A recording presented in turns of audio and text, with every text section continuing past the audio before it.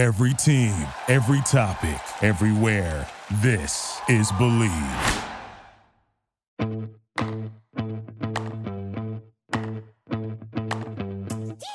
What is happening, gang? We are pumped about this one today. So today, on the Inside Football Podcast with Bill Polian, we bring you part 2 of our look at the 98-99 offseason. And in this episode, we dive into the top of the 99 draft. This is a very famous draft in that a lot of people thought this draft was going to be much like the famous quarterback draft of 83, where you had numerous top-flight quarterbacks who'd be selected in the top 12. Bill dispels a couple of modern myths about this draft, about the process of mock drafts, and a couple more media things. But the meat of this show today is truly about his decision at number 4 between Edgerrin James and Ricky Williams. And it was a complex decision at the time because the media was all about Ricky, but Bill, from early in the process, had his mind made up that Edgerrin was the player he wanted to bring into the Colts. So we get some hilarious stories about fan reaction, media reaction, and all that encompassed bringing Edgerrin to the Colts, which obviously, you know, he should be getting a gold jacket a couple weeks ago, but this turned out to be a good decision. And then finally, we dive into one of the most famous trades in the history of the NFL, with Mike Dickett trading his entire draft, one slot behind Bill at 5, to the Redskins for a panoply of picks. So get ready, sit back, relax. This is the Inside Football Podcast with Bill Polian, and this is our look at the 1999 NFL Draft, Part 2.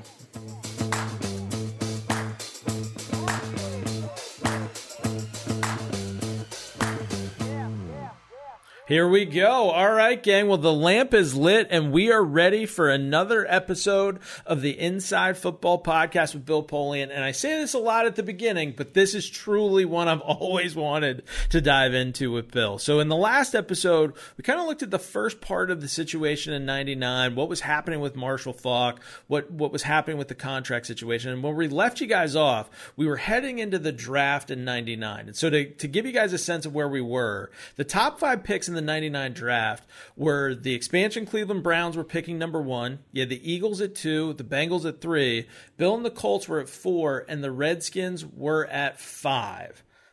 So the talk of the draft that year was this was supposedly going to be the reboot of the great 1983 draft, with the quarterback-rich group that was drafted in that year of John Elway, Todd Blackledge, Jim Kelly, Tony Eason, Ken O'Brien, and Dan Marino, which incredibly he lasted until that point in time. This time around, the characters were Tim Couch, Donovan McNabb, Akili Smith, Cade McNown, and Dante Culpepper. They were all expected to be picked again in the top 12. Now, Bill, obviously you did not need a quarterback, but undoubtedly, as always, you did your due diligence. So tell us, looking at those quarterbacks, what did you think about them, and what did you think about this idea that was floating around that this was comparable to 83? Well, the idea that it was comparable to 83 was lunacy. Now, many of the quarterbacks in 83 failed. Only 3 really made it, 3 or 4. We'd have to go back over the list for me to tell you who made it, but this was complete lunacy. There was one quarterback we felt was worthy of a first-round pick. The others were all either off the board or way down the list. I don't know where that came from. Was it your impression, though, that other clubs were buying into that? And no. So that was really a media concoction. Yeah. You didn't have any expectation that guys would go 1, 2, and 3 out of them. None whatsoever. It was so far off the mark, it was laughable. So whether they wanted to use it as a quarterback, for a quarterback or not, were people interested? Were you getting any contact about anybody moving up into the 4 slot? No. So going in, this was a situation where you were drafting 4th, and you knew who you were going to take. One last question about the quarterbacks, and then we'll forget about them. If you were going to take one of those quarterbacks, who would it have been? You said there was the one in there that you thought was worthy. Well, Donovan McNabb we thought was a first rounder, but not a high first rounder. So let's go back to 83. just to close this out, and we mentioned how these guys did. So let me repeat them for you. Here's who was up in '83. It was John Elway, obviously Todd Blackledge, Jim Kelly, a name close to home, Tony Eason, Ken O'Brien, and Dan Marino. Elway, Kelly, and Marino succeeded. Everyone else failed. So out of that, you had three great quarterbacks and three guys who didn't really succeed. They hung around some years, but didn't have the great careers, right? Correct. They weren't first-round draft choices. They proved that. Right. Well, I think in the interest of dispelling another myth, so as we ended the last episode, the popular notion was that Ricky Williams was the top running back in the draft, and most media mock drafts had you guys taking him at 4, and then Edgerrin James going to Arizona at 8. Much like we did with sort of dispelling the media myth about this draft being similar to 83, can you give me your take on mock drafts, how much of a pain they are, any validity, and what they stir up with the fan base? Well, first of all, if you look at it from a professional standpoint, there is no validity. If you look at it from a fan enjoyment standpoint, I guess it has some value. But the only real value or the only real attachment to reality are the ones that come out 2 weeks before the draft. Because by that time, the media people have done enough surveying of people around the league, some of whom are knowledgeable, some of whom are nothing but windbags. And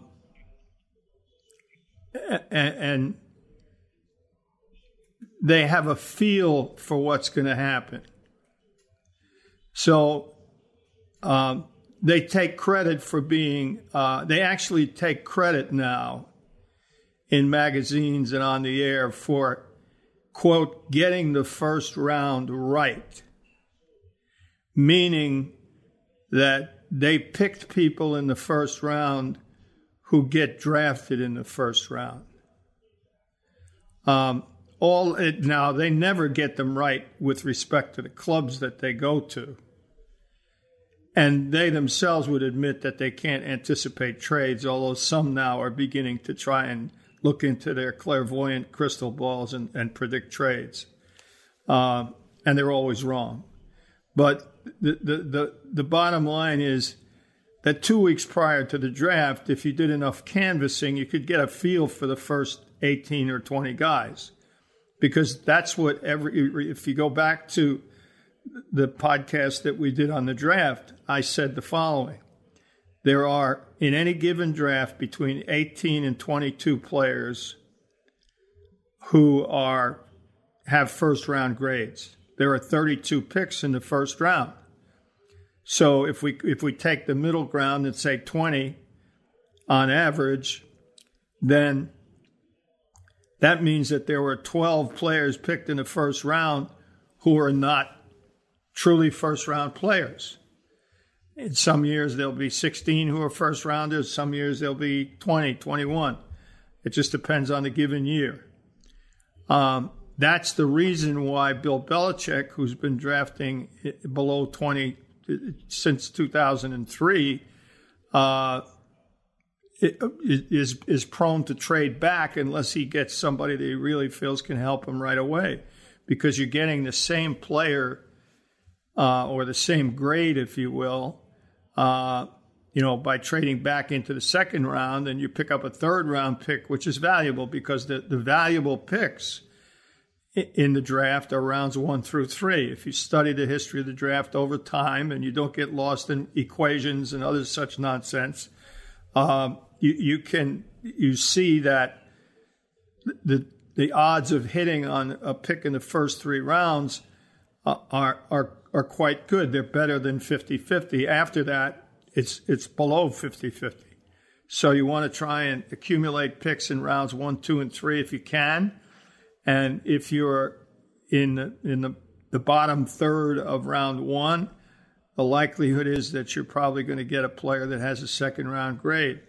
if you're in the top of the round, the top 10 in the round, the likelihood is that you have a player targeted that you like, that you feel like can help your team, and you go ahead and make that pick. Trading back out of the first 10, you better have a firm conviction on who you're going to get. And I've always said, if you go back, you better have 3 players you're happy with, because the odds are that you're not going to get the one that you really like. So if you really like him, if you have a conviction, stay there and pick him. It's better to pick a player around too early than around too late, because by definition, if you pick him too late, he's gone. So, if we had a conviction on a player, we're probably going to stay there and take him. If we didn't have a real firm conviction, then we're going to look to trade back. Now, you can't always trade back. Not everybody's looking to go up. That's another myth that the media creates, because they want you to think that there's a lot of action going on, when in reality there usually isn't. Right, because that's definitely one of the sort of more sort of interesting parts of this draft that we'll get into later, because there obviously was one of the bigger trades in draft history. But related to sort of mock drafts, and the mock drafts for these ended up being somewhat accurate, and the quarterbacks would go 1, 2, and 3. So going into this draft, obviously your concept was you would have sort of your pick of whatever positional players that you would want at 4. At what point in the process did you lock in, okay, we definitely want to go running back at 4? Well, way back in February, when we discussed the planning for the coming season, and the fact that we probably were going to have to move for reasons that had nothing to do with anything other than a lousy drafting of a contract that hurt us, not the player, we were going to have to move Marshall Faulk. So we, having done that, we had to replace him. And the question is, how are you going to replace him? And that boiled down basically to 2 people, Ricky Williams and Edgerrin James. And we did our due diligence just exactly as we did with Peyton Manning and Ryan Leaf 2 years before, or the year before, I guess. And long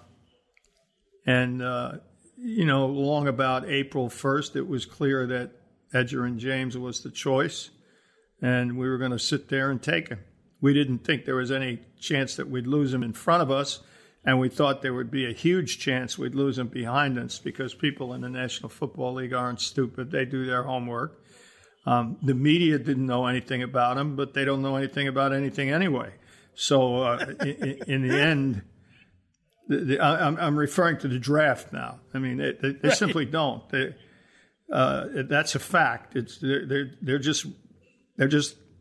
There are no scouts, doing well. Todd McShay is as close as you come, and I guess Daniel Jeremiah is pretty good on the NFL Network. I've not studied him, but people tell me he is. Other than that, there are no people who have scouting background who are doing this. They're just reflecting what they hear from people in the NFL.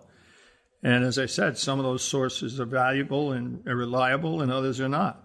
And there are plenty of sources as you get closer to the draft who put out nothing but garbage to try and create chaos or cause trouble for competitors. And so it's all part of the business. So we didn't feel like that Edgerrin was well known to the general public, but we did feel like he was well known enough in the football community that we better take him or we'd lose him. So one question that we just wanted to jump into before we get into kind of the decision between Williams versus James was, and this kind of came out of the last episode, we talked a lot about the toll carries and touches take on a professional career. But we wanted to kind of get into the other end, and we had a couple of questions from this, from some of the internet questions in terms of how much of a factor did the total number of carries and touches in college and high school affect your perception of a running back prospect? For example, in the abstract, all things being relatively equal, and I think we know the answer to this, but I just wanted to clarify it.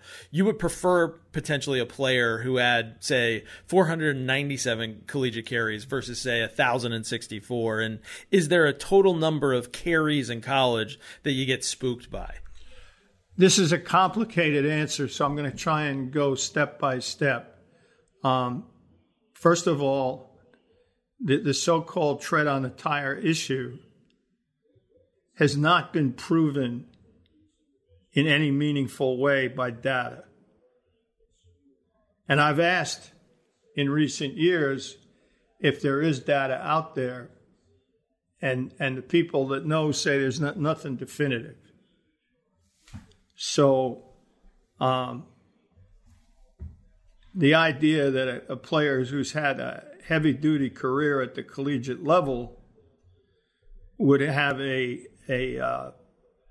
proven ability to, or proven lack of ability to have a sustained career, there's no data that proves that. Conversely, there's no data that proves otherwise. And conversely, there's no data that proves that a guy who had limited carries at the college level has a better chance to succeed. So that idea, the so-called tread on the tire baloney that we hear over the air and in print, is unproven. It's curbstone logic. It's like don't draft a running back in the first round. In fact, it's been proven otherwise. And that's totally false. But here, tread on the tire, we don't have any proof other than this. Washington's running back, not Geis, but the guy that's been around a long time. I'm drawing a blank on the name right. Adrian Peterson. Adrian Peterson had a heavy workload coming out of Oklahoma, and he is still going strong for a long time. Conversely, Frank Gore missed time at Miami because of a horrendous injury and came out with an injury designation, and he's lasted a long, long time. So there is evidence, albeit small, that there's no validity to any of that tread on the tire idea.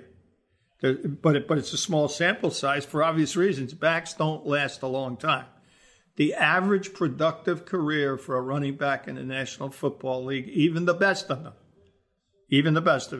is 6 years in the modern salary cap era.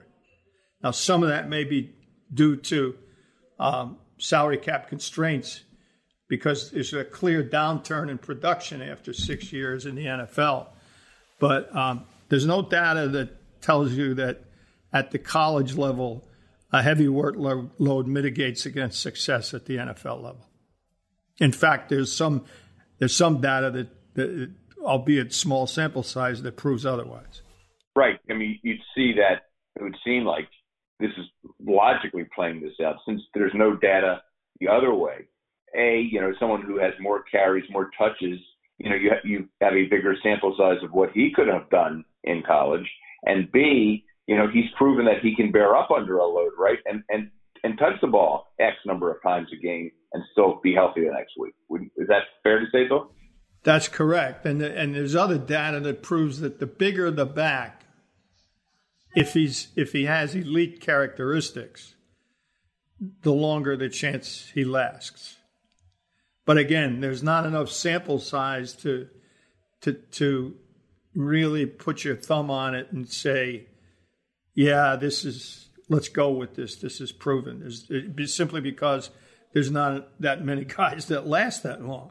It's just a very small sample size. When you also have guys like, let's look at Adrian for an example. Like, I would assume like a common media misconception is that if you run more upright, it makes you more susceptible to hits, those kinds of things. Ergo, your career would be shorter. Somebody like that runs upright, mauls people, and has been able to play it at a high level for an unbelievable amount of time.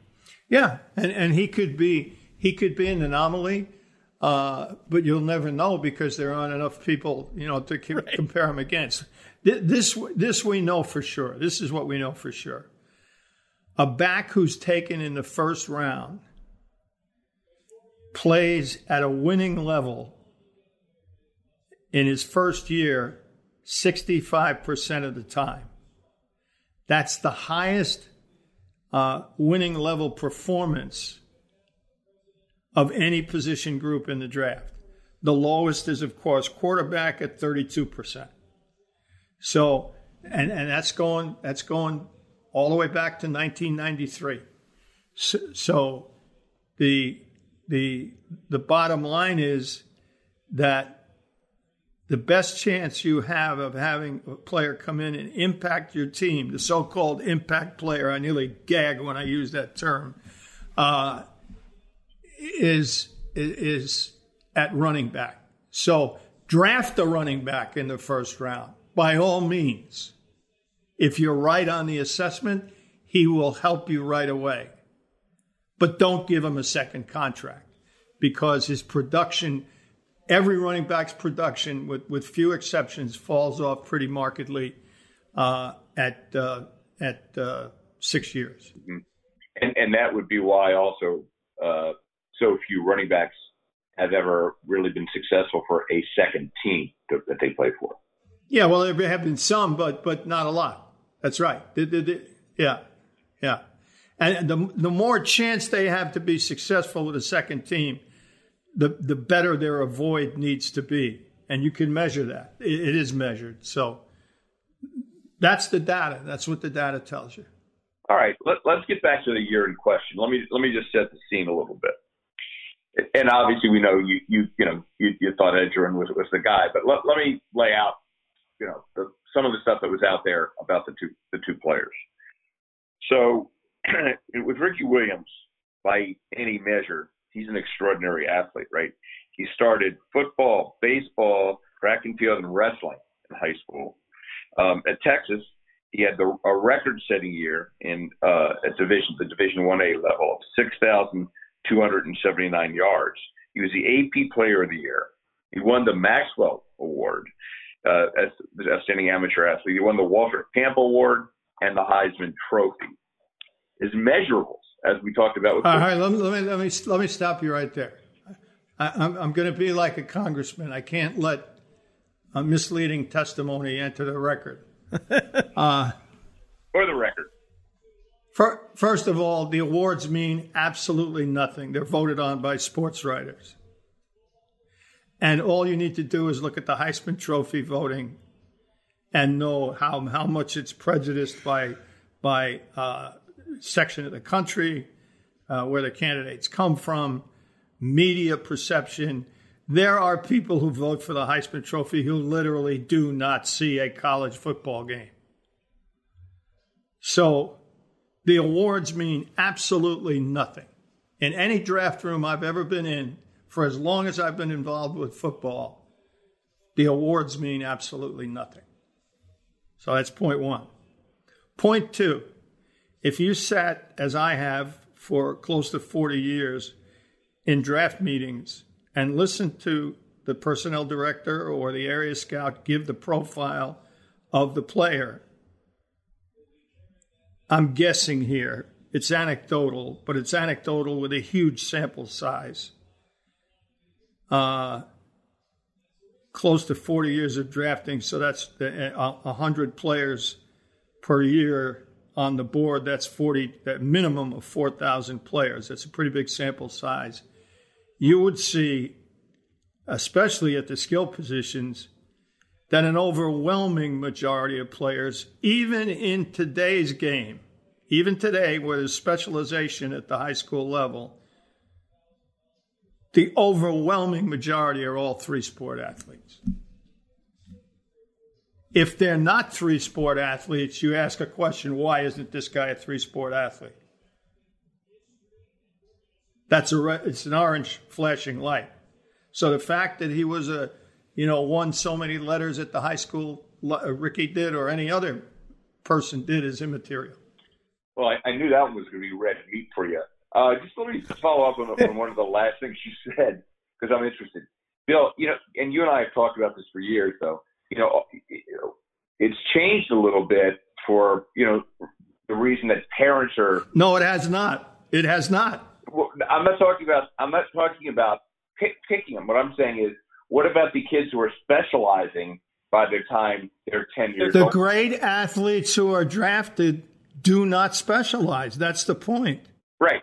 They're all multi-sport athletes. The parents are wrong, actually. If you want to try and develop your son or daughter into a competitive, high-level athlete who's going to get a college scholarship and maybe have a chance to play professionally, I and many, many, many hundreds of others say, let them play multiple sports. Don't specialize, including Jim Andrews, one of the foremost orthopedic surgeons and experts on players' arms in the world, says that overuse is absolutely proven to be a way for young pitchers to break down.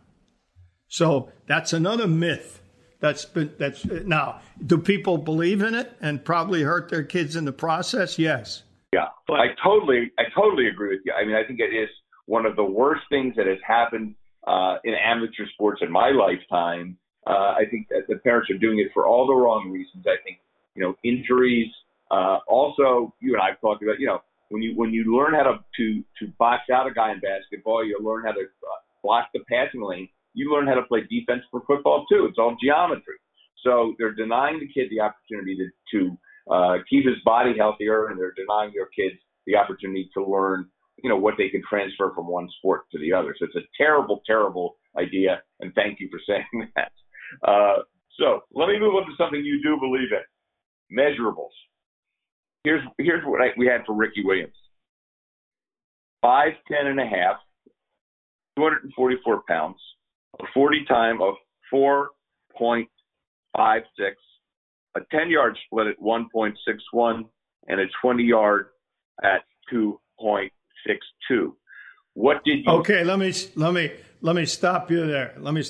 Those numbers are incorrect. The numbers that we had were very much higher for the 40-yard dash, very much higher for the 10. These were taken at his workout in San Diego. Higher for the 40-yard dash, higher for the 10 split. I don't recall what the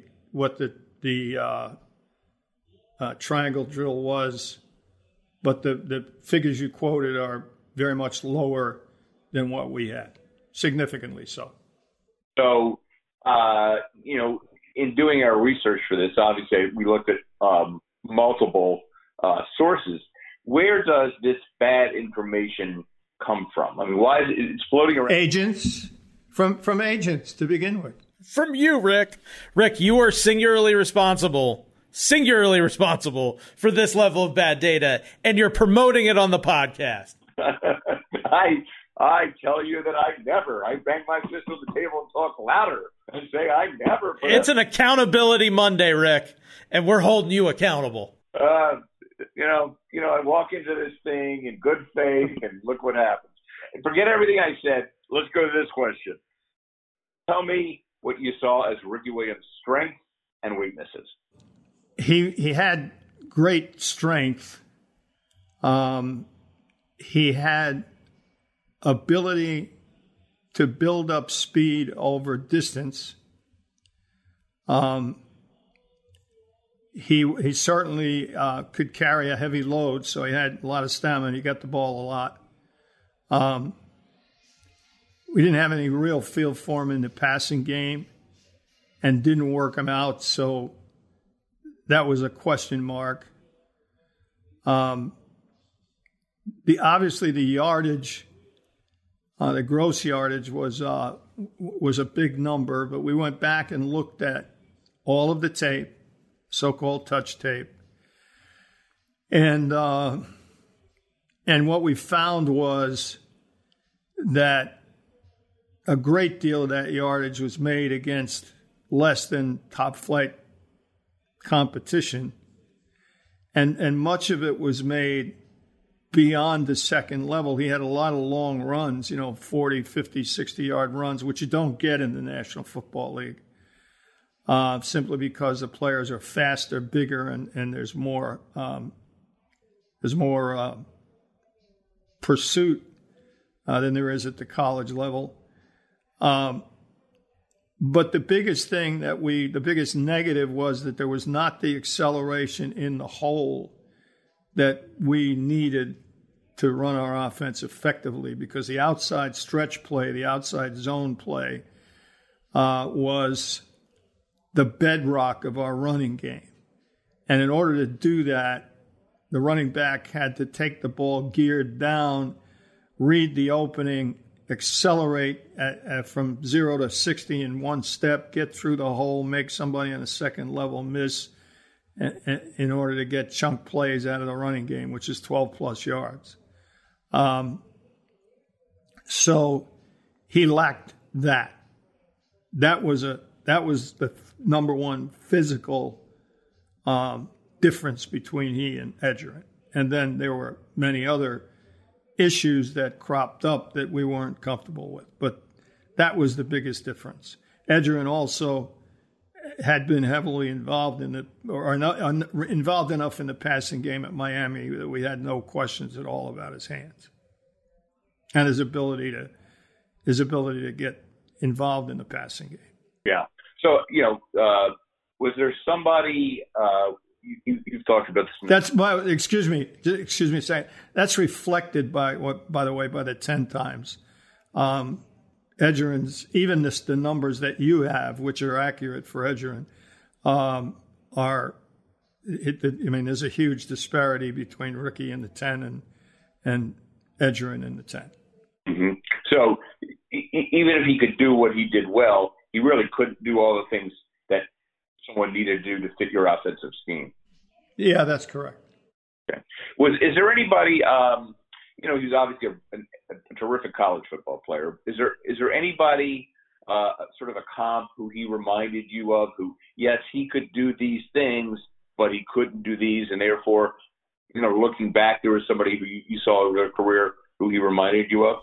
Eddie George, but it turned out that Eddie was much faster to the hole on the watch than he looked. He was a long strider, which is rare among running backs, but he also had terrific ability to make people miss. Eddie had a lot of a void.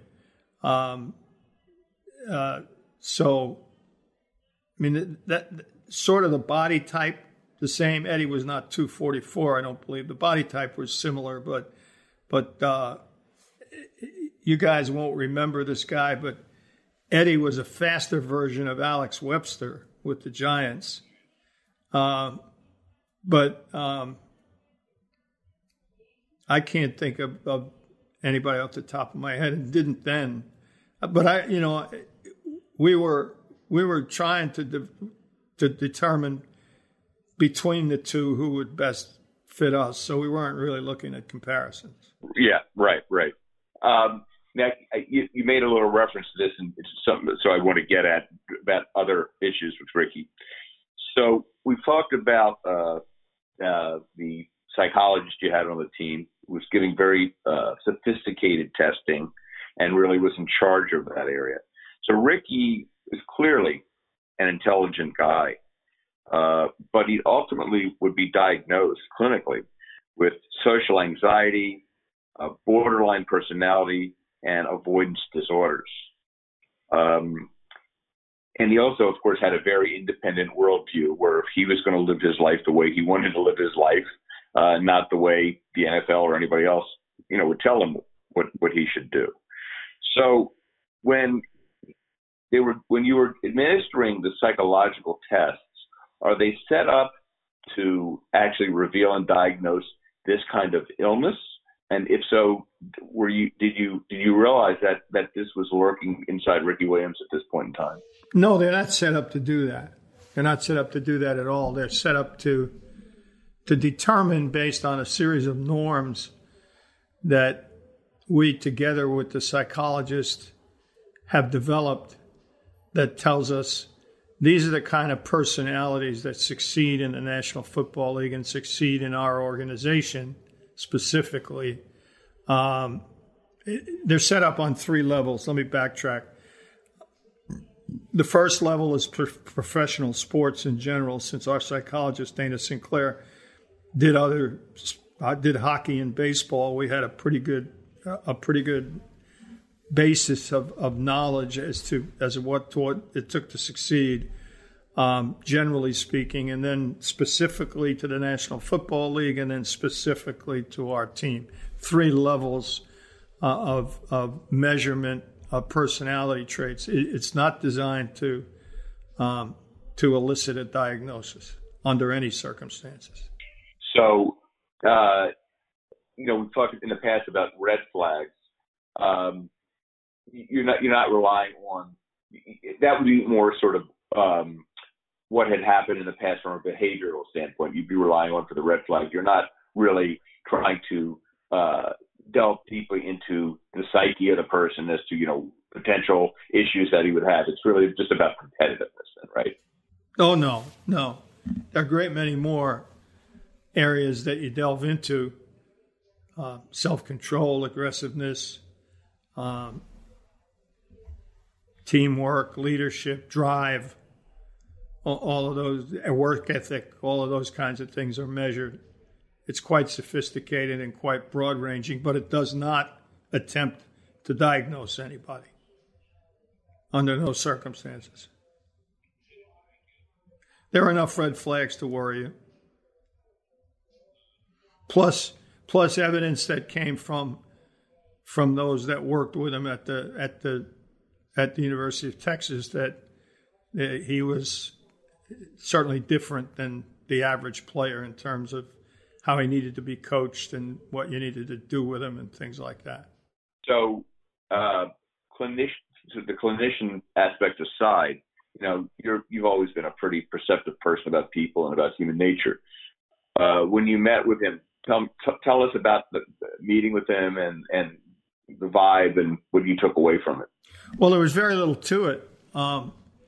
His agent, by the way, his listed agent was a rapper named Master P, who I think I may have shaken hands with once at a social function somewhere, but never had a discussion with, never talked with him. He was represented by another gentleman, a lawyer, who I guess worked in Master P's organization, who was a very nice and very forthcoming and very professional. I can't remember his name right now, but he was really he was a nice guy and very easy to work with. And so when it came time to bring Ricky in for his visit, he said that Ricky's very uncomfortable in crowds. He's very uncomfortable in sort of official settings. I'm paraphrasing now. So it would be better if we just did this over dinner. And he's very uncomfortable in public places. So we said, okay, tell you what, we'll cater a dinner in at our facility, and we'll just have you and he and the head coach and the coordinator and the backfield coach and myself and the personnel director. How's that? And he said, that's fine. So we did exactly that. If I'm not mistaken, Ricky met briefly with Coach Mora and with Tom Moore and Gene Huey, the offensive backfield coach, but it was just kind of, hi, how do you do? They didn't put him on the chalkboard or anything like that. We came inside, sat down at the table. We had the meal catered, so it was done in a first-class manner, just as you would get at a high-end restaurant. The salad was served. I think they asked for a specific menu, if I'm not mistaken, but that's neither here nor there. We took care of it. And then after about halfway through the first course, Ricky excused himself and never came back. So all I said essentially was hello, and that was the, how you doing, and that was the extent of it. He went out and sat in the limousine for the remainder of the dinner, and we talked with the agent, who was very nice. And at one point he got up and went out and talked to Ricky and said, Ricky feels nothing against you. He's just really uncomfortable and would rather stay in the car. And we said, okay, that's fine. No problem. Yeah, sort of a complicated interview process. I mean, let's be honest. That's easily one of the most unusual. Have you ever had anything like that happen, even remotely close, or since? No, but we didn't make a big deal out of it. It was a yellow light, but not a red flag. We didn't make a big deal out of it. It was not something that caused us to say, absolutely not, we're not taking this player. Because the agent was quite honest about the fact that he was very uncomfortable in crowds and very uncomfortable in public settings and things of that nature. So we just accepted it. Not every player's Frank Merriwell. Not every player walks in with a briefcase and a notepad and interviews you for 25 minutes, as Peyton Manning did. Right. So the world is made up of different kinds of people, and we're asking them to play football, not to be congressmen. In fact, it's a good thing that congressmen would, based on recent experience, would be a bad thing to have anywhere, probably. So in terms of crowds, it's really interesting. I mean, he's okay in front of 100,000 people, but it's obviously these intimate settings, which, as you're pointing out, other than maybe being in the huddle, it really doesn't have anything to do with football. Yeah, it doesn't. And keep in mind, I was talking to a high-level athlete the other day who, from another sport, who asked me, do the players hear the crowd in football? And I said, not really, unless they're on the bench. They hear it on the bench, but in the huddle, no. First of all, the call is amplified, and second of all, they're concentrating on the jobs. And what you hear is what every athlete who's ever played at the college level, big or small, knows, is that you hear a buzz. That's what the crowd is to you, a buzz. It's not. It's sometimes a louder buzz than other times, but you don't react to it. So it would be a very different situation than being in a social setting, completely different. Yeah, exactly. That's what I've always heard from guys, exactly the same. So just this is going to be another red meat question for you, Bill. So even though they are irrelevant to the actual product on the field, when a team is given the opportunity to pick someone with all those kinds of awards and all that kind of acclaim, and even if it's not going to influence you, do you get anything from the other side of the company, so to speak, the PR people, the guys who are trying to sell season tickets, saying, God, we got to draft this guy because he's going to, make headlines and move a lot of tickets for us. Do they even approach you with that, or are they too intimidated to do that? I don't know if I'd use the word intimidated, but no one's ever approached me about that. Ownership has asked about it on rare occasions, which is certainly a valid question to ask. It's more prevalent with coaches than it is with players, unless the player were a hometown player. But no, I've never had anybody come to me and say, we'd really like you to take Ryan Leaf because he'll sell more tickets than Peyton Manning. And truthfully, my views on that subject are have been pretty public from the time I became a general manager. So people probably felt they were barking up the wrong tree anyway by raising the issue. Yeah, that's why I said intimidated. Maybe that was the wrong word, but but maybe fruitless or pointless or whatever. Yeah, fruitless and pointless are probably good words. All right. Better ways of putting it. Let the record reflect fruitless and pointless. But this is the dinner where you probably became a huge fan of Master P, the rapper. Well, he wasn't there. Don't forget he wasn't there. This was the agent. Oh, this is the attorney. The lawyer, yeah. Is the lawyer. I never laid eyes on Master P. But did this get you into Master P? No. But now, wait a minute. While we're at it, do we just want to jump on me today for being a lawyer as well? Go ahead, Scott. You got some wise guys to say. No, totally good. No, we're moving into now musical taste. So we'll hammer Bruce Springsteen later. It's a sacrilege. Yes. All right. Well, let's jump into Edge. So I think our measurables for Edge out of the combine are probably closer to more accurate. So in our research, we found him at 6 even, 220, a 40 time, and I was surprised that by this. I did not remember he was this fast. It was a 4.38, a 10-yard at 1.4, and a 20-yard at 2.44. How impressively fast of an athlete was Edgerrin? Yeah, we didn't have 4.38, but suffice it to say, as we often said, it was fast enough. It was well below the line, so he could run. There's no two ways about that. So his numbers were markedly better than Ricky's. And Ricky worked out late for some reason. Didn't work out at the combine. I don't recall meeting him I'm certain we didn't meet him at the combine. And he worked out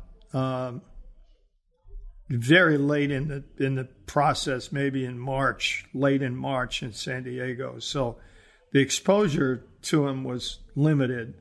In Edge's case, we'd had a lot of exposure to him anyway via film and in person, because he was a guy that was high on our radar from the time, the time the season began, and the numbers were real. I mean, that's what they are, and the 10 time proves that what our eyes saw, which was great acceleration in the hole and great ability to get to the second level and make people miss, was his triangle drill was below 7, which is what you want.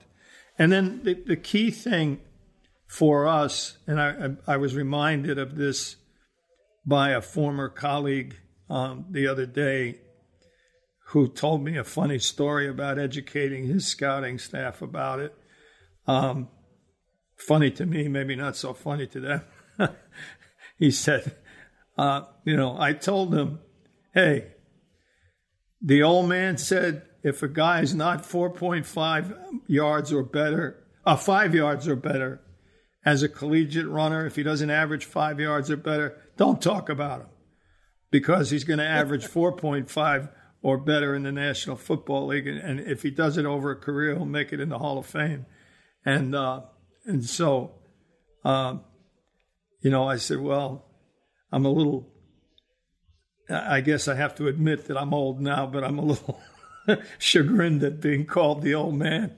And he said, well, wait, it gets better. If a guy didn't average 5.0 and carry, the first words out of the old man's mouth was, why are we talking about this guy? Well, it's pretty good. I think our listeners have heard enough of Bill to know that that's exactly what he would have said. So with Edge, what did you think of Edge as a player, as an athlete coming out of Miami? Superior athlete, really, really, really good player. First round talent. You didn't have to see much film to see that. Highly competitive, smart football player, knew the game. A natural at his position, which is what you want in a running back. For those of our listeners who don't even remember Edgerrin, which is, I'm sure there are many of them, think Saquon Barkley That's what Edgerrin looked like. Think Zeke. That's what Edgerrin looked like. As a matter of fact, Jason Garrett said to me when Zeke was coming out, "Who does he remind you of?" I said Edgerrin. That's what Edge looked like when he was coming out. Maybe not as powerful as Zeke, but everything else the same. So clearly an elite high first round, game-changing running back. Who did Edgerrin remind you of as a comp? Was there a comp that you kind of had on Edgerrin? It wasn't Thurman. He was, first of all, he was bigger than Thurman. I can't give you one right off the top of my head. But it was clear that he had that rare ability. And then from a scheme perspective, he was ideal for what you guys were trying to do offensively, right? Yeah, exactly. Because if you think in terms of running the stretch play, you're running at the outside hip of the offensive tackle, which is a long run for a one-back running back who's lined up in the dot, behind the quarterback. So you're going almost 7 yards to the outside hip of the tackle, and then you have to read, because it's zone blocking, you have to read where the daylight is coming from. Where does somebody win the battle and create a crease and create daylight? So when you read that, you have to be able to stick your foot in the ground and go from 0 to 60 in one step to get through the hole before some pursuit or the offensive lineman who's created the crease can't hold it any longer. So you got to be able to get there, get in and out. That's the term, get in and out quickly. And then you have to be able to avoid tacklers on the second level or run through them. Ricky could run through them at the college level. You're never going to run them on a regular basis at the NFL level. So you put more value on a void than you really do flat out power in an every down running back. Now, the kid in Tennessee right now, he's a rare power guy. He can run through him, but you're not going to do that for a whole career. Right. It just a void is the ability to make people miss. Is a much more translatable skill, and so Edgerrin had that as well, and that's what leads to those chunk plays. If you hit the hole quickly, you'll get 4.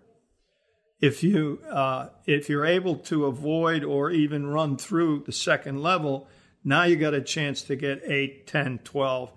You certainly can get 8 if you can finish, and you have balance, which is running through contact.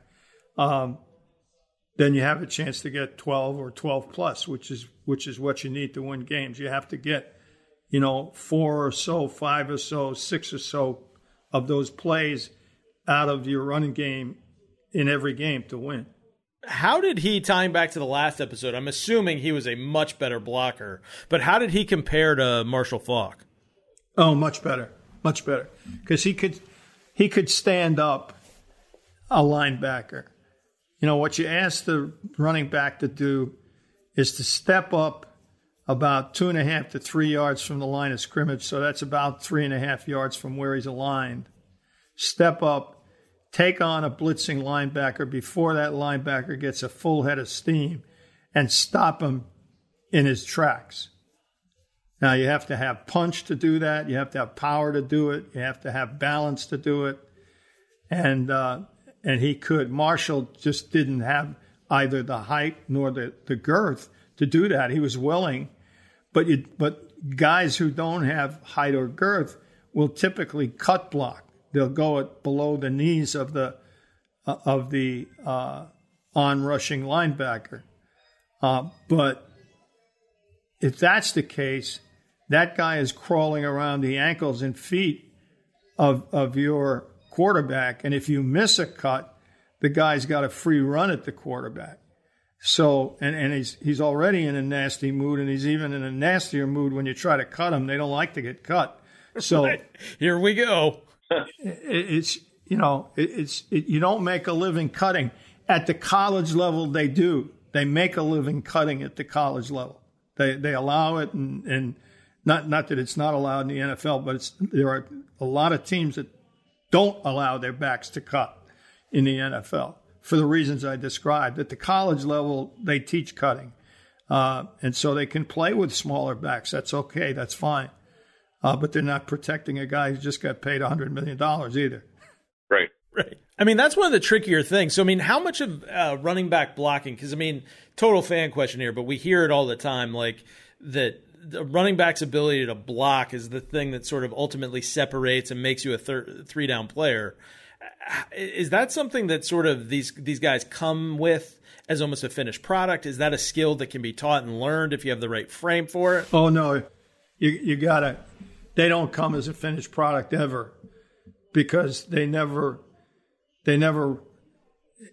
have to block against Lawrence Taylor or Dwight Freeney or Robert Mathis at the college level. Rarely. Those guys are always double teamed at the college level. There's not two of them on one team. Yeah, so if they are, it's the national championship team. It's probably Alabama, right. But even Alabama doesn't have two in most years. So they don't face that level of competition, number one. Number two, again, they're allowed to cut a lot of times at the college level. Now, Nick doesn't allow his guys to cut because he's been in the National Football League and knows, why you don't do that. But lots of times at the college level, they allow them to cut. And then there are certain offenses at the college level where they'll release 5 all the time. And they'll allow the free rusher to come and hope that the quarterback avoids him. It's on the quarterback to avoid them. Now, I won't mention the coach nor the team nor the player, but there's a famous story, which I know is true because I heard it from the player, where a coach came in and had come from the college level and said, they were diagramming a protection, and the quarterback said, "Wait a minute, who's got the middle linebacker?" In the old days, we used to say, "Who's got Sam Huff?" Right. And the coach said, "We'll let him go. Just get rid of the ball." And the quarterback said, "No, that's not the way it works. That's not what I'm going to do. You better have somebody pick him up." It's too funny. All right. Well, our discussion in 99 would be remiss if we didn't hit this one topic. Going into the draft, Mike Ditka famously stated that he would trade his entire draft and then some to move up to get Ricky Williams. He had actually said the same thing the year before in reference to Peyton Manning. Obviously, we know that didn't work out. Two-parter. Did you take Ditka seriously, and did you have any conversations with the Saints about them moving up to 4 and maybe you guys moving back to 12? Billy Q. Herrick is a friend of mine and has been a friend of mine for a long time. And so we may have had discussions about it, but we weren't going to go back to 12. And I'm certain I told him that because we were very certain we'd lose Edgerrin if we went back to 12. And Edgerrin was our pick. He's the guy we wanted. And there are, I'm making light of all of the falderall and myths that surround the draft. But here's one that's true. First of all, Tony Dungy gave voice to this, but it's really something that I knew and believed beforehand because everybody I'd ever worked with believed it. If you're in the top 10, you're best served to get somebody who scores touchdowns, who throws touchdowns, who catches touchdowns, or who sacks the quarterback, or at any other position can absolutely dominate the game against any opponent. So that when you're at 4, as Dave Gettleman said when he drafted Saquon Barkley, you hope that you're getting a guy who plays 10 years, and you really hope you're getting a guy who's going to get a gold jacket. And I think that's true. So when you have identified a guy who meets that standard, why would you ever entertain trading back? I've never understood it. I know the analytics guys say do it, but, you know, they're analytics guys. They don't, their name is not attached to the pick. When that guy fails, people don't report that the analytics department of the Indianapolis Colts got it wrong. They say the GM got it wrong. Yeah. Right. So the end result is that if you have a conviction on a guy in the top 10, it's for the right reasons. Remember, I have preached from day one, and I've said it on more than a few occasions on this show, if we're going to be wrong, let's be wrong for the right reasons. You know, you can always be wrong. You can always be wrong. And fate may intervene. But if you've made the pick for the right reasons, if you have a conviction and you've given it the litmus test, the Bunsen-Burnner test, then make the pick. Don't think about trading back. But even as you evaluate that, to go back to 12 would have been fruitless, crazy. We would not have had Edgerrin at 12. And there was no one else that we felt as strongly about as Edgerrin. And also, people have always said to me, do you draft for need or do you draft best player available? The answer is neither. When the need line crosses the player line, you know, the elite player line, take that player every single time and don't look back. And that's what we were faced with Edgerrin. So this is one sort of off book, but I'm curious. So given that you were spending a lot of that offseason kind of looking at defense and building defense, and obviously up until this point, there's been 2 gold jacket guys in the top 10 picks of this draft. Did you think about anything else at 4? Did you think about Champ Bailey maybe at 4 at corner? Yeah, we did. Yes, we did. But we felt like you want somebody in the top 10 who's going to intercept the ball, turn it over. I neglected to mention that in the definition. Thanks for reminding me. But we just felt that the need at running back was so strong that, you know, as much as we love Champ, that the need was so strong that we decided to go with Edgerrin. Champ would have been our second choice. Yeah, but the whole that Marshall Faulk left. I mean, you had to fill that. I mean, you can't. How do you have your offense without that, right? Well, you had to fill a hole. The question was how were you going to fill it? And so the answer was Edgerrin James is staring you in the face. Go ahead and take him. Yeah, exactly. So as it turns out, though it didn't involve you or the Colts, Ditka and our good friend Billy Kuharich, who was the GM in New Orleans at the time, did make that trade.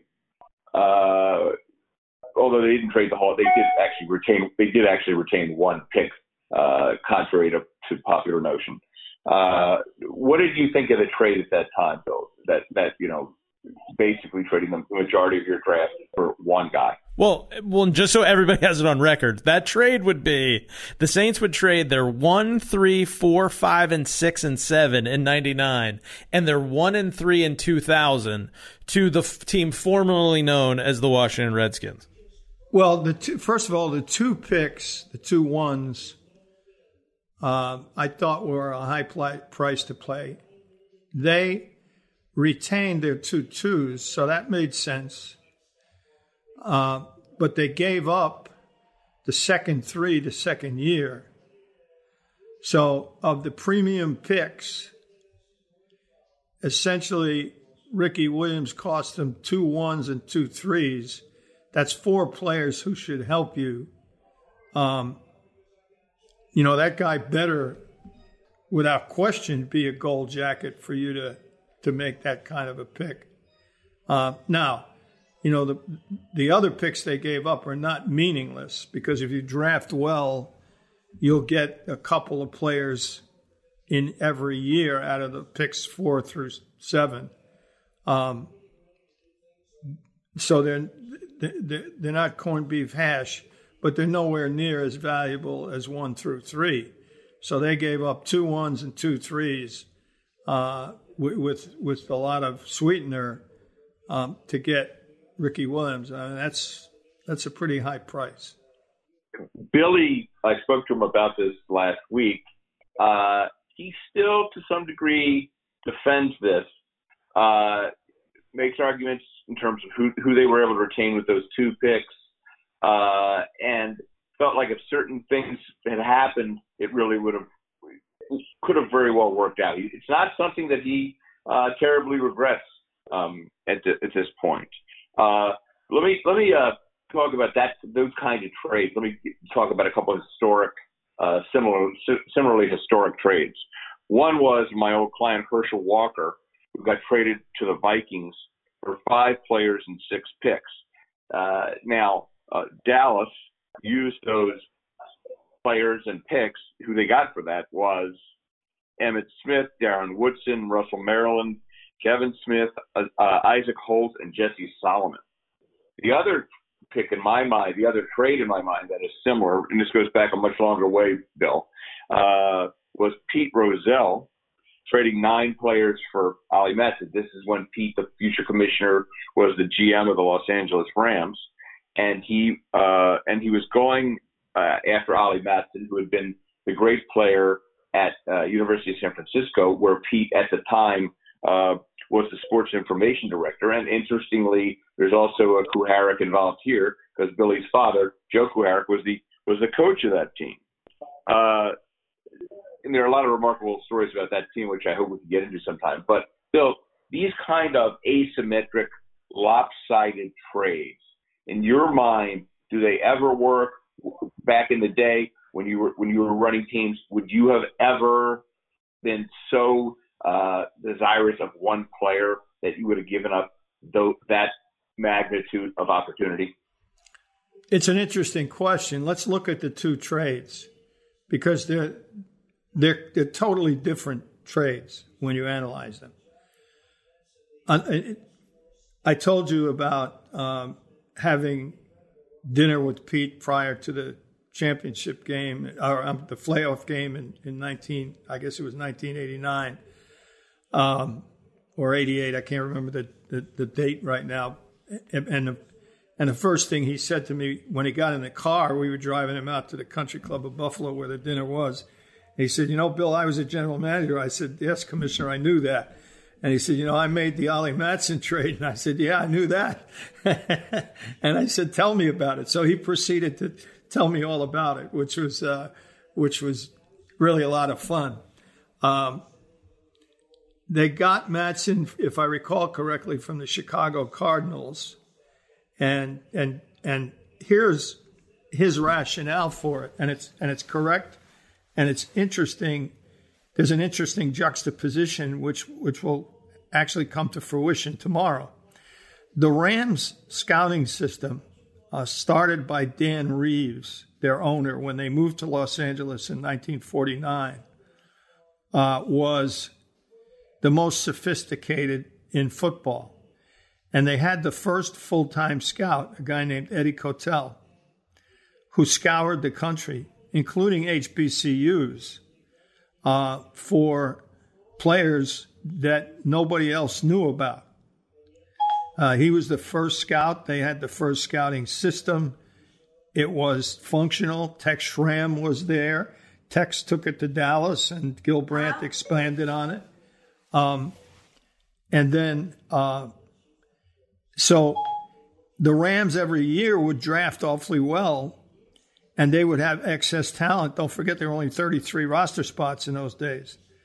And so they would have excess talent. So Pete said what I did was trade excess talent at virtually every position because Rams were a strong contending team with Bob Waterfield and then Norm Van Brocklin at quarterback, Crazy Legs Hirsch, Tank Younger, name after name that's in the Hall of Fame. And so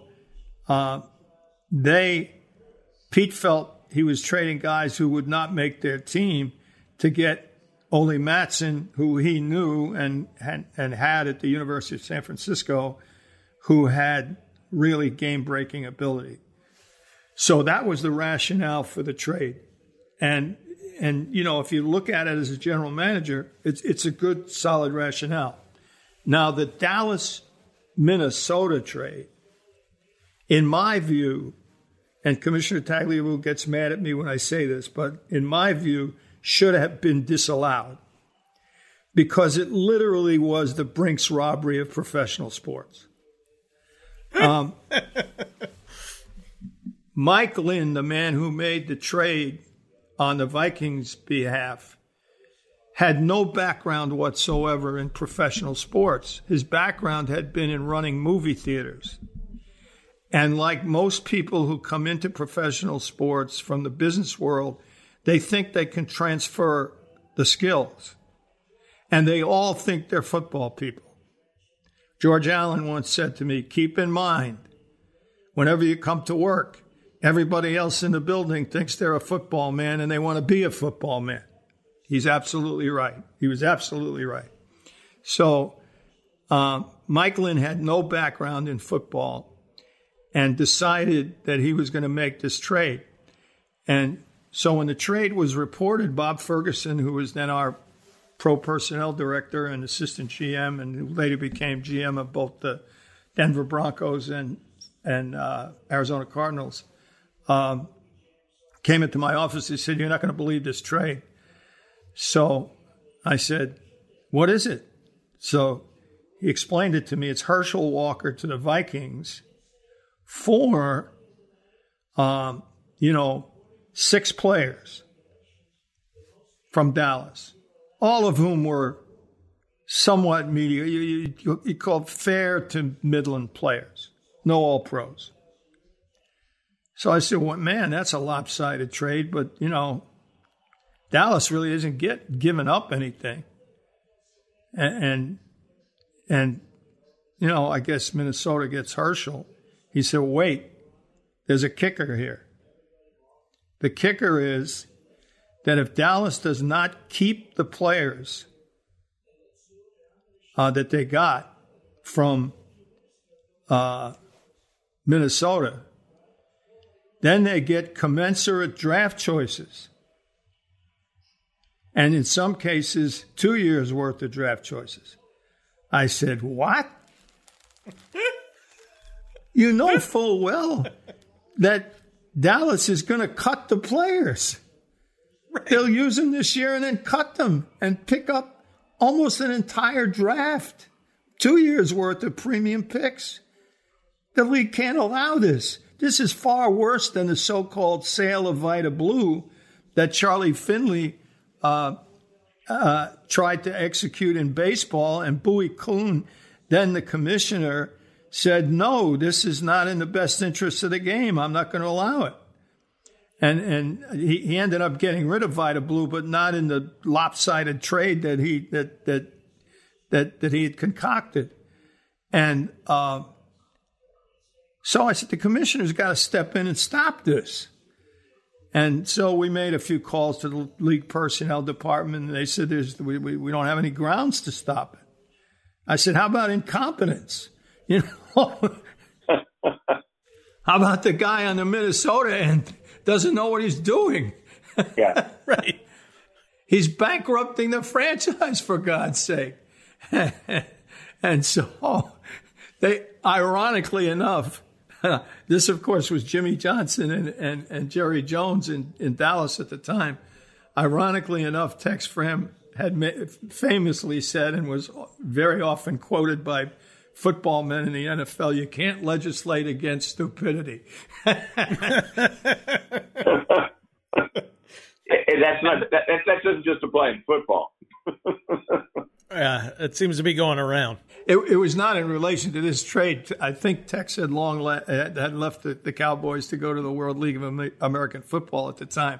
But the fact of the matter is that Jimmy and Jerry fleeced the Vikings and in a way that actually helped really build their dynasty in Dallas. On their end, it was a phenomenal trade. On the Vikings' end, it was just a disaster. Remember, maybe you don't know this, but when you negotiated with Mike Lynn, Jeff Diamond's successor.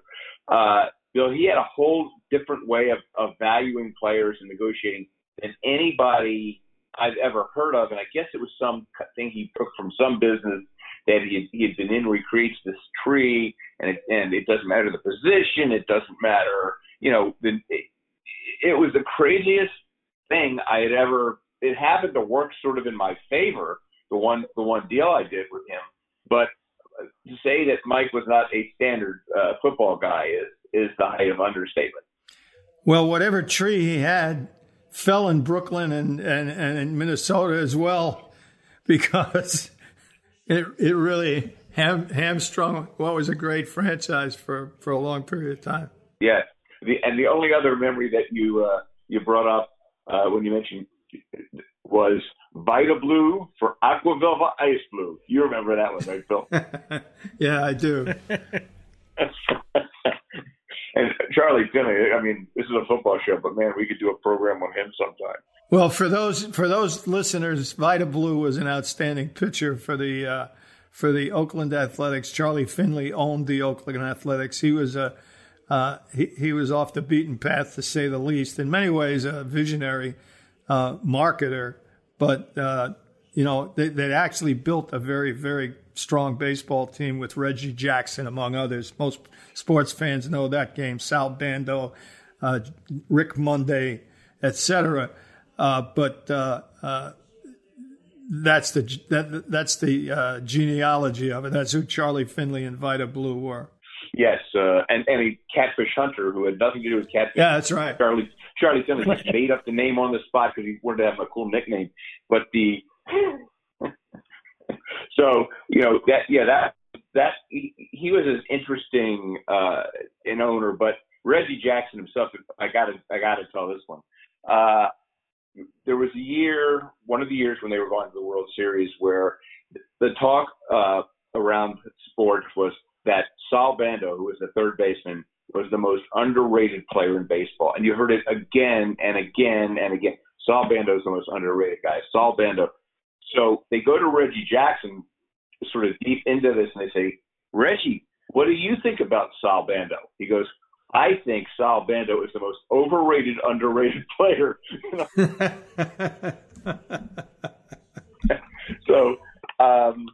So anyway, just to finish that story, there is again a popular notion that that trade cost Mike Ditka and Billy Kuharich their jobs.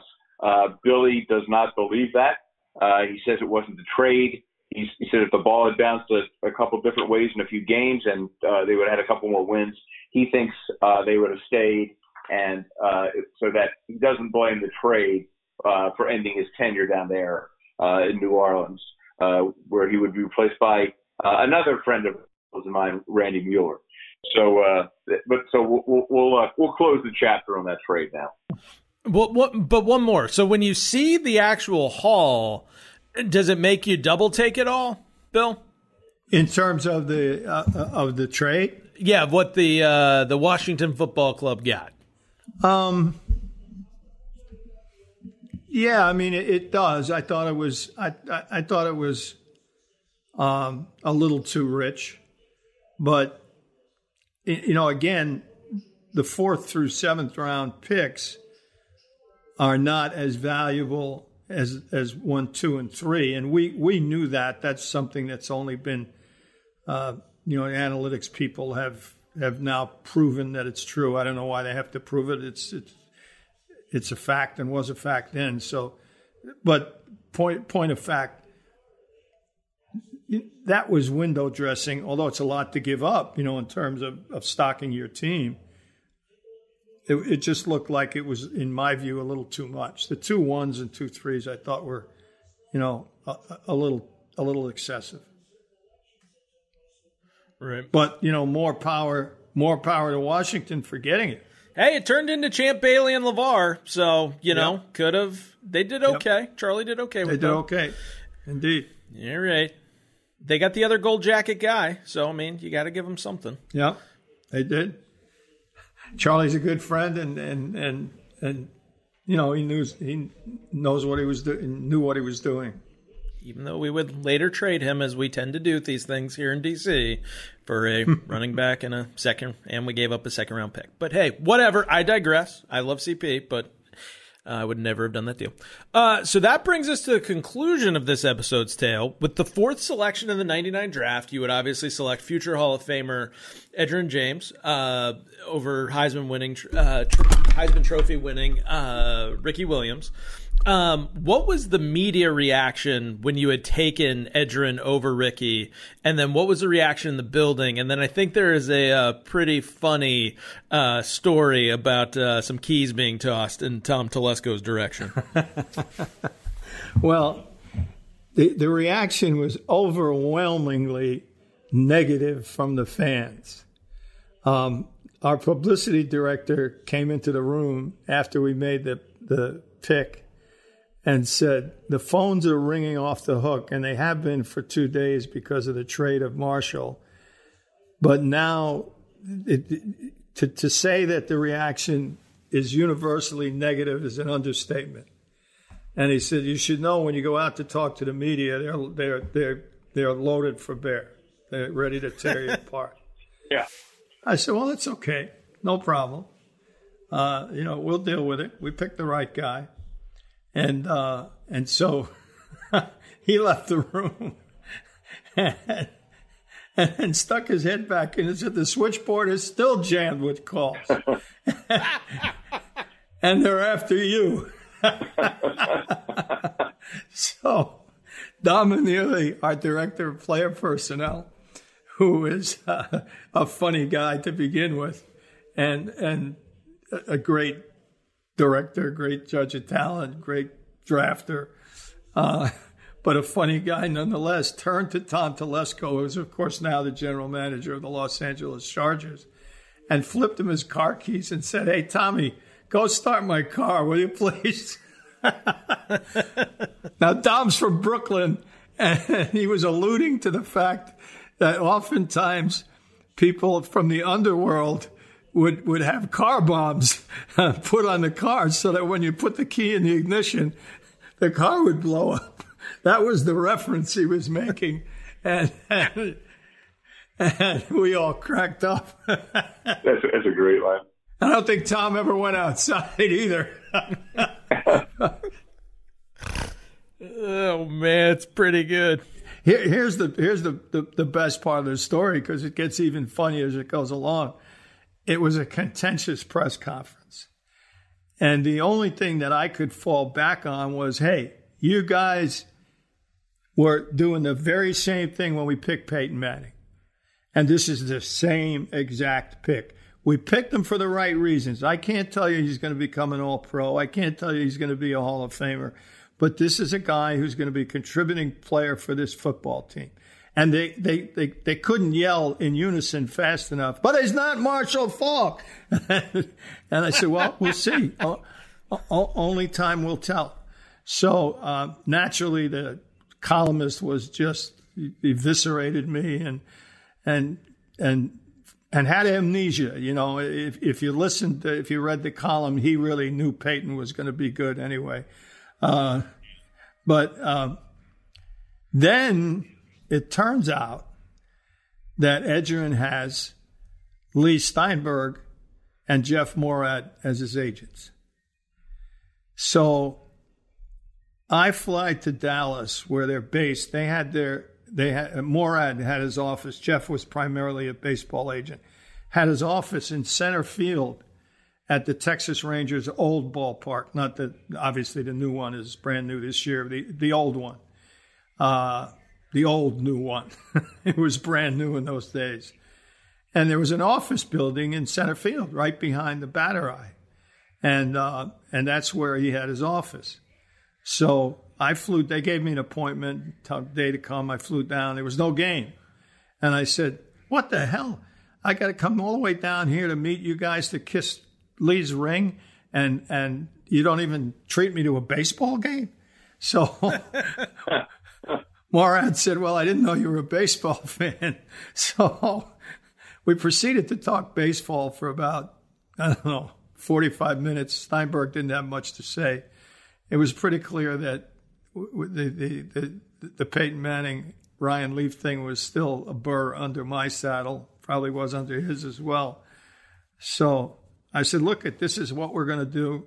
I'm not changing the offer. And here's why. I went into some detail, and I said, furthermore, I'm one of the architects of the salary cap, so I know how it works. You can't sway my feeling about what should or should not be done, and you can't. And I'm not breaking it either. I'm not doing what you did with Will Wolford. I'm not going to get into a fight with the management council over some cockamamie bonus that you want to construct that you think is not likely to be earned. And so Steinberg said, in a snide way, not in a funny way, he said, "Oh, this is great. We got a number 4 pick in the draft, and we got the Thomas Jefferson of the salary cap to negotiate with." Well, multiple strong segues there, as we're going to cover cap management here in a future episode. But I think this is a perfect time to jump into the Audible. And Rick, you have the honor of... Hold on 1 second, if you don't mind. There's a postscript here. Oh, we're audibling on the Audible. Look at that. I'm excited. Yeah, let's take a time out before we have to go to the Audible. So... a 2-week holdout ensues. So now we're in training camp, and Edgerrin's holding out. And so Jim Irsay's mad. I'm mad. Jim Mora's mad. Everybody's mad. And the media is just going crazy. So, and Ricky Williams signed for some... a contract that had never before seen in the National Football League that was so one-sided on the club side that it made a mockery of what we were trying to do. So I said to Jim Irsay, let's hold the fort. I think what they really want is for all the guys in front of us to sign. They won't pull the trigger until somebody in front of us signs. And there were a quarterback or two in front of us, as I recall. So 2 weeks of training camp went by. The top 3 guys signed. They were holdouts as well. The top 3 guys signed.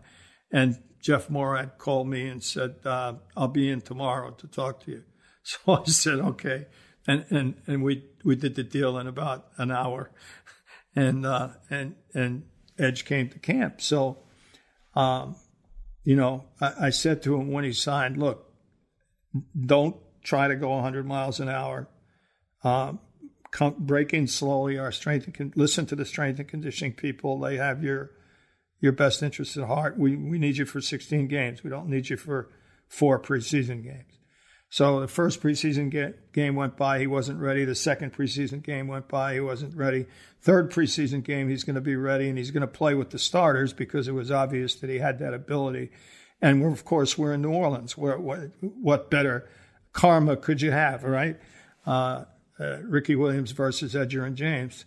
So he didn't start the game, but he came in the second quarter. And we're on about the New Orleans 40. And so we run the outside stretch play. He turns it up and he rips off about 26 yards. So now we're in the red zone, and they hand him the ball again on the very same play, and he just puts on that Edgerrin jet into the end zone for a touchdown. So Jim Irsay was Tom Telesco and Don Manili were on my left. Jim Irsay's on my right in another box, but there was a glass partition separating it. So I turned to Jim and I gave him a thumbs up, and he gave me a thumbs up back. And Dom said to me, "Wow, Ed's just saved our jobs."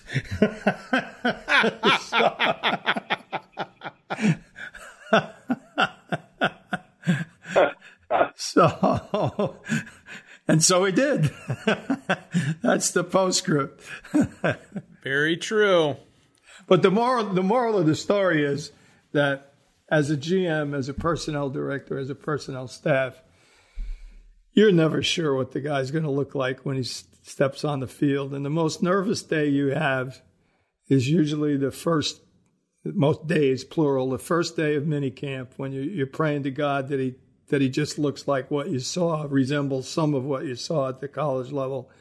The first preseason game where you say to yourself, gosh, I hope he doesn't stumble. Peyton did, by the way. And then the first time he tees it up in a regular season game, and then you're saying, okay, now show us what you've shown us in the preseason. Those are the three most nervous times you have. After that, they are what they are. All right. We'll go back to what the original Audible questions now here. So I am going to set myself up when I get to the question as the sacrificial lamb again, because with what you're going to say, Bill.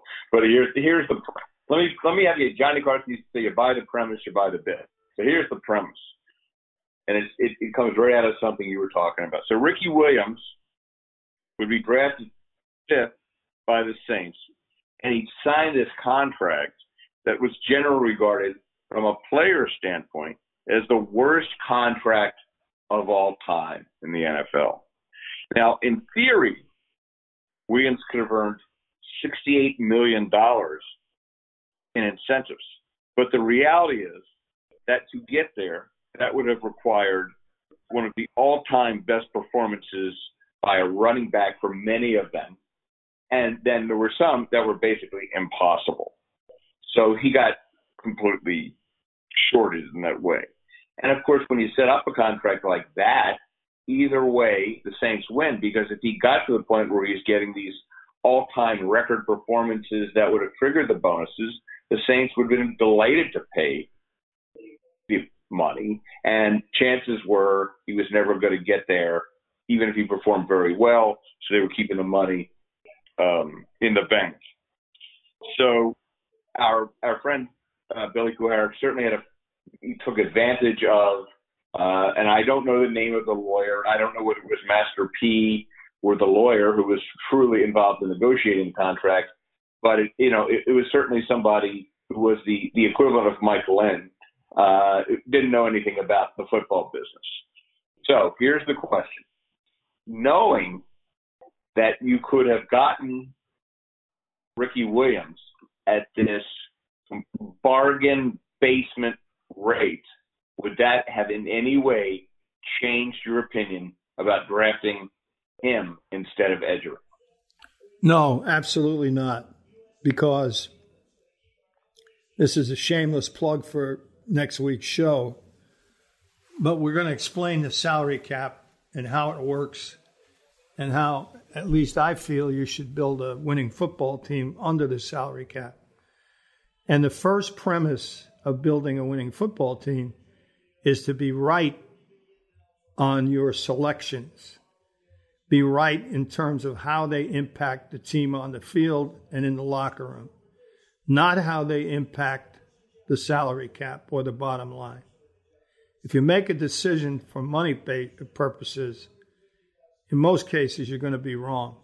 You better pick the right player, and then you better have enough acumen to manage the salary cap.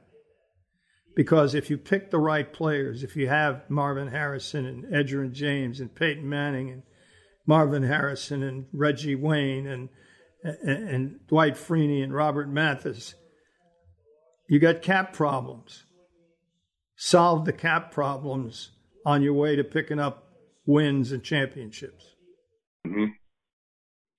So, yeah, I remember when we've discussed this before, the phrase that has always come to my mind is sort of, don't let the salary cap tail wag the value dog. Yeah, it's well said. So, just at the time, when you heard about that deal, I mean, the crazy deal, what did you and how did your GMs react around the league? I mean, first of all, it clearly has ramifications for everybody below the 5th pick. But I mean, what did you think? You know, I don't remember having any real thoughts about it at all, other than, it's clearly one-sided on behalf of the club. Listen, we were just digging ourselves out of a similar situation. It wasn't quite as bad, but a similar situation with Marshall. So, it can happen to anybody. It's a shame that Ricky chose that representation, but he made the choice. So going to the other end of the spectrum, so we've seen the worst, and we've seen a couple of these of late with Kirk Cousins. Do you ever think that there will be fully guaranteed contracts in the NFL, say like we have in the NBA? No, I do not. And I'm echoing the words of George Young, for whom I have the greatest respect. The late George Young, who will get in the Hall of Fame this year, far, far too late, but nonetheless, he's going to be in. The whole issue of guaranteed contracts revolves around two things: the numbers of players that you have on your team and the injury incidence that occurs. So let's take baseball we'll compare basketball, baseball, and football. By the way, in baseball, there is no rule that the contracts have to be guaranteed. It's just an accepted practice that the agents have been able to extract from the clubs. And I suspect the same is true in basketball, although I can't speak to it directly. In basketball, you have 15 players with a very low injury rate. And in fact, career-ending injury in the NBA is almost non-existent. In baseball, you have 40 players on the big league roster, but only 25 who are up there playing. The other 15 in normal times, not this year, of course, but in normal times, those 15 are developing players who are going back and forth from AAA or AA. So you're dealing with 25 players at the major league level. And the injury rate, particularly disabling injury, is not highly prevalent among position players, but is very prevalent among pitchers. So if you look at baseball, they give a lot of guaranteed money, in fact, too much, in my opinion, to position players, particularly position players past their prime. But that's, again, that's their prerogative. But almost every club now is very loath to give older pitchers guaranteed money, big guaranteed money, because they know that it's going to get flushed down the drain. So in football, you have 53 players and 100% injury rate, and career-ending injuries or injuries that over time quickly debilitate a player's ability to play at a high level, i.e. knees, shoulders, elbows, concussions, back injuries, just to name a few, are highly prevalent. So you clearly do not want to give guaranteed money to players with that kind, 100% guaranteed money to players who have that risk, because the odds are pretty good that you're going to end up paying out that whole contract and get, if you're lucky, you might get a third of it. Don't forget, if a player comes in at 22, he's 26 when he reaches free agency. So he's 2 years from his peak. At 28, they begin to decline. At 30, almost every football player but quarterbacks are done. So are you going to give 100% guaranteed contract to that player? Certainly not. And you wouldn't give it up in collective bargaining either. Conversely, with a rookie coming in, you don't know how good that rookie's going to be. You're judging him against his peers at the college level. So why would you want to give that player all that kind of money when you don't know whether he'll make it or not? Look at the, and when we look at the numbers, 40% of all first-round draft choices fail. Virtually 50%, 55% of second-rounders fail. Almost 60% of third-rounders fail, and then the failure rate is past 70% for any below that. So why would you give guaranteed money to those players? You don't know. They haven't earned it yet. So what we have in the present CBA, and we'll have for 9 additional years going forward, is a semblance of guaranteed money. Right now, for the top players, it's roughly 60% of the contract that they sign as free agents. We're talking about the real elite guys. It's somewhere between 35 and 45% for the next level down, and below 30% for what you might call the average player in free agency. And that's about right, given the injury risk and the value the player has to the team. Obviously, Tom Brady is a perfect example. 2 years guaranteed at whatever the price may be. I think it's, $35 million or so a year. It's immaterial because it's 100% guaranteed. There's a big injury risk there at his age. But they were, if they have to eat 1 year of that, it's probably not terrible. If you have to eat 3 years of that, which is what you do with the average free agent who signs at age 26, you're probably eating 3 years of substandard performance. That's a lot it's a lot of dead money, which is what it's called in the parlance of the trade. So it makes no economic sense to give 100% guaranteed contracts. In the last 10 years, I've seen more norms that I grew up with in this business that lasted for 30 years cast aside. But I'd be very, very surprised to see 100% guaranteed contracts on long contracts be the norm. I think we're going to stay pretty much where we are right now. Rick, do you dare give the agent's perspective? All right. Well, with the way this show's been going, why not? Let's ride the wave. Let's see what happens. Okay. So, all right. So, Bill, let me, and you and I have had this discussion. Everything you say, I agree with from, the standpoint of harnessing the resources that clubs have and what's best for the club.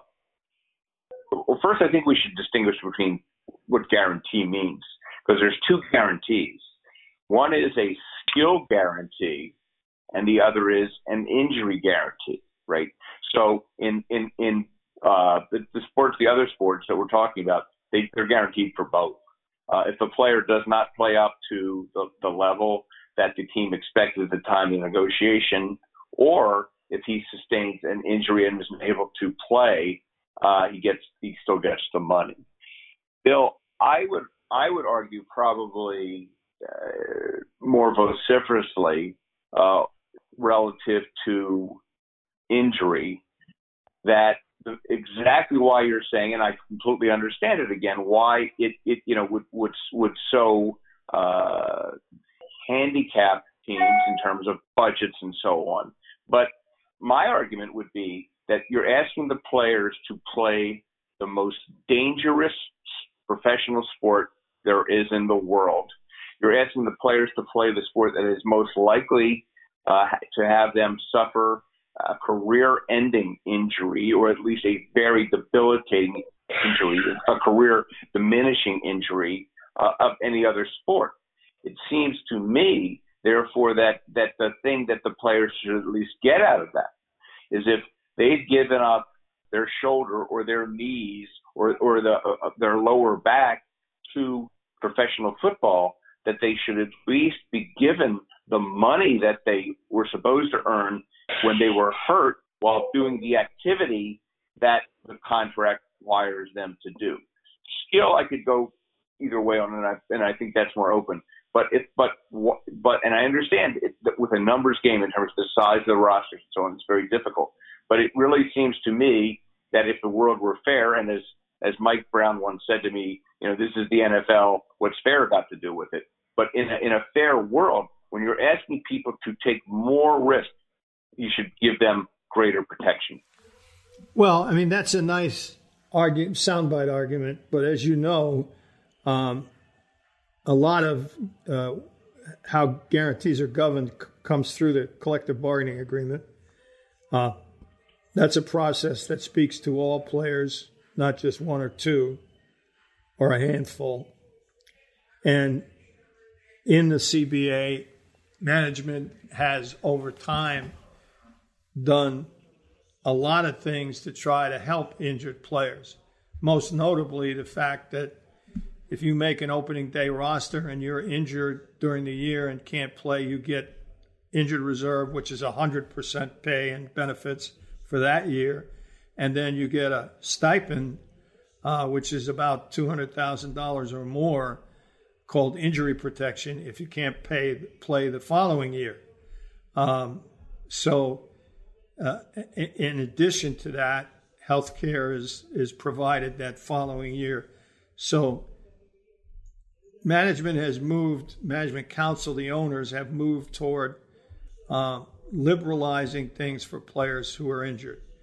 But if you're going to give 100% injury protection to 90 players who come to camp, or even 53 who make the final roster, you're going to increase costs pretty dramatically. And that's going to impact the salary cap. And when you impact the salary cap, you impact the agreement between ownership and the union, which is to say that the union gets 49% of the football revenue and the owners get 51%. And so, if you as a negotiator for management, as I used to be at one point, my answer to you would be, fine. You want to give everybody guaranteed contracts, then knock the minimum down to 2/5 of what it is now. You can do what you want with the money. How are you going to divide it up? It's still the same pot. Yeah, I mean, and even before this was a discussion that was prevalent, well before the salary cap, and of course it was actually sort of even more egregious when the salaries were so much lower that a player, if he played 2 or 3 years in the league under a typical contract, he could not put away the kind of money that would. Yeah, but that's not true anymore. That's not true anymore. Right, that's what I'm leading to. That's changed. So the money that a player can put away and for the rainy day, be it injury or being cut because he no longer has the skills, certainly is it's much more. The players are much more capable of protecting themselves in that way. But it's interesting that it's developed this way, and I understand the parameters of the magnitude because the number of bodies, but a lot of this just comes down to the fact that the NFLPA, the players can always win in court, but they have the weakest union when it comes to collective bargaining. I think if the NFL were up against the aggregate power of Major League Baseball Players Association or the NBA Players Association, that things would look a lot different, and everyone would have to learn to live with it. But to me, a lot of this comes down to if you can't get it individually, and traditionally that's less than 4% of the players, then you do have to rely on your union to say that the standard thing is going to be a deal is a deal. You sign me for this. I have to do all the things I'm supposed to do, stay fit year round, show up, give 100%. If not, you can cut me. But, if I get injured, the Players Association, if they were stronger, I think would be pushing for something outside the cap that, some override where players could get at least a much more significant portion of 3 or 4 or 5 years left on their contract. But I agree with you. That isn't the reality. It is what it is. And within the system, you really couldn't do it because you would be taking away from the players who are playing to pay for the players who can no longer play because they're injured. And that's the answer, Scott. That's why you can't do it. There you have it. There you go. I'm going with Bill. Rick gave you an answer that we're hearing very frequently in politics. I'm taking no sides here. I'm just giving you an example. Why is it that we can't handle the COVID virus as well as we should? Well, because Obama didn't do it. He screwed up H1N1 in his first term. Well, that's life, buddy. Let's move on.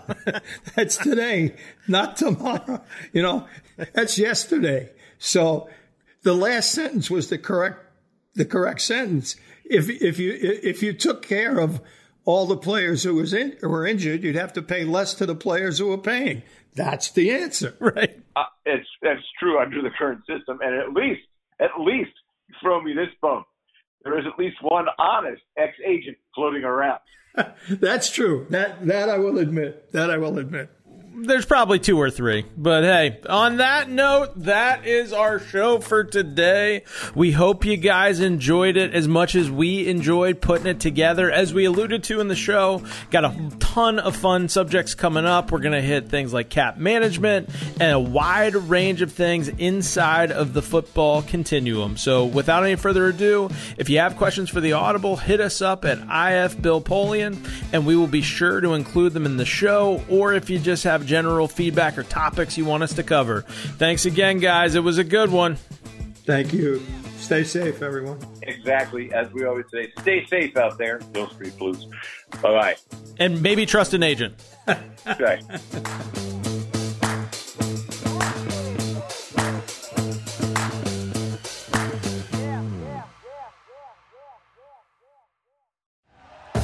Thank you for listening to Believe. You can show support to your host by subscribing to the show and giving us a 5-star rating on your preferred platform. Check us out at Believe.com and search for BLEAV on YouTube.